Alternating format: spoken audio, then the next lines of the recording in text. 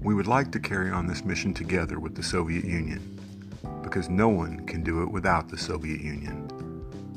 North Vietnamese General Vo Nguyen Giap in a speech in Moscow, 1971.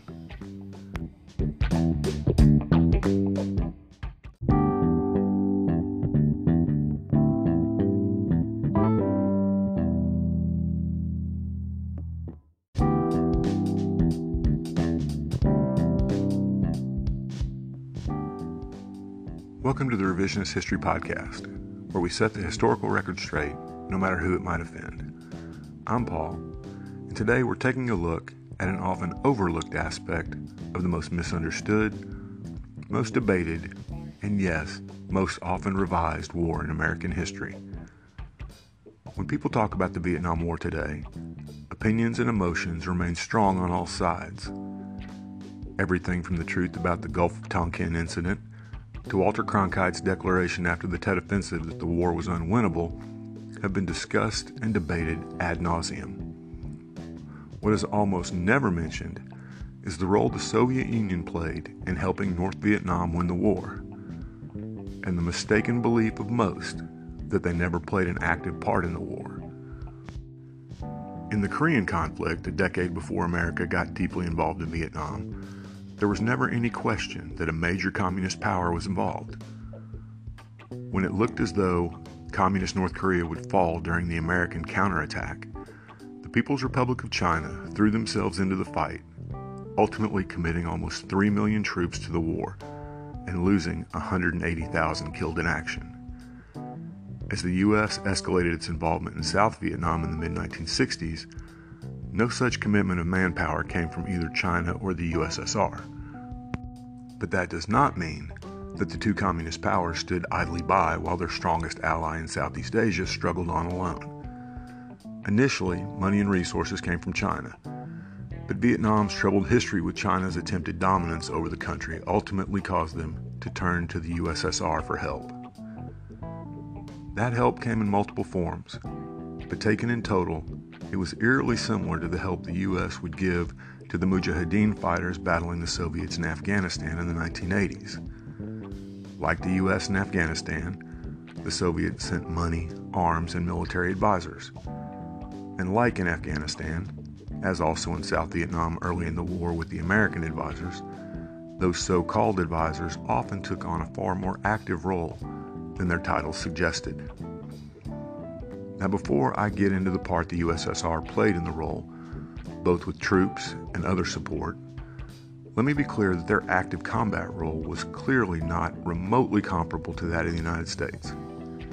It's been acknowledged that roughly 3,000 Soviet soldiers served in North Vietnam during the war, though they were designated as Soviet military experts, allowing the USSR to claim no, quote, soldiers served in the war, and 16 died during the conflict. Did you ever read that in a college textbook? By contrast, of course, 2.7 million Americans served in Vietnam during the war, and over 58,000 Americans perished. Clearly, Russian involvement was tiny, combat-wise at least, but there was indeed involvement, and in not insignificant ways. Starting as early as 1964, North Vietnamese fighter pilots and anti-aircraft gunners were being trained in the Soviet Union, with Soviet advisors also being stationed in North Vietnam. Early on, when the North Vietnamese troops were still unfamiliar with the new Soviet-made anti-aircraft batteries, Soviet crews manned the guns themselves, and these crews did in fact shoot down U.S. planes. One such Soviet battery reportedly downed 6 U.S. planes. Soviet archives opened after the fall of the USSR indicate that these anti-aircraft crews, mainly Ukrainian, served for much of the war. For the North Vietnamese, this was invaluable help, and for the Soviets, it presented the opportunity to test both new equipment and the soldiers that operated it in a real-world situation. There were also widespread reports, though these were never fully confirmed, that Soviet snipers had embedded with NVA units and infiltrated South Vietnam to test their new SVD Dragunov sniper rifles. Witnesses described these snipers as white men with blue eyes. Beyond South Vietnam proper, but still within the unofficial theater of the war, Soviet GRU Spetsnaz Special Forces took part in at least one, and likely more, ground combat operation. In 1968, a team of 10 Spetsnaz attacked a covert U.S. base on the Cambodian-Vietnamese border, destroying 3 of the then-new U.S. Cobra attack helicopters and actually stealing one of them. Again, this operation was confirmed only after archives opened following the fall of the Soviet Union. And if there was one Soviet Special Forces mission, there were almost certainly more. Just like with our SEALs and Delta Force missions, this information rarely sees the light of day. Actual combat operations aside, the supply and support role the USSR played in the war is also vastly underreported, with the common narrative being that it was the unbending will of the North Vietnamese that ultimately defeated the Americans. Ho Chi Minh's statement, "You can kill 10 of us to your one and we'll still win," being the best known quote.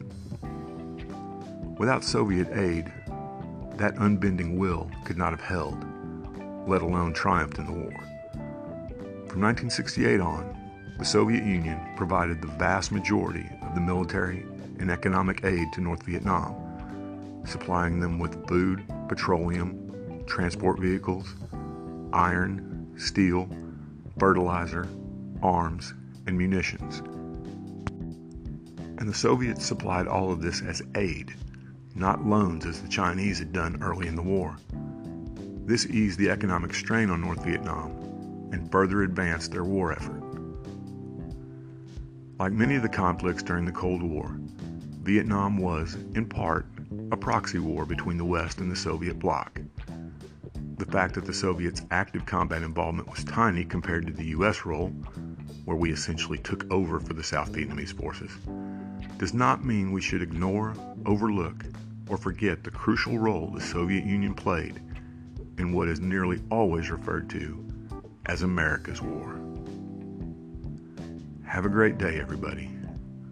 We'll see you next time.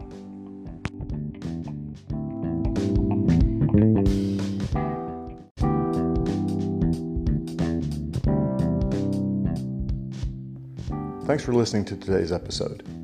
I hope you're finding this podcast both informative and entertaining. If you'd like to help us keep episodes like this coming, please consider clicking on the Support This Podcast link in the show notes. It'll help us create more content and go a long way toward making this podcast completely ad-free. Thanks again.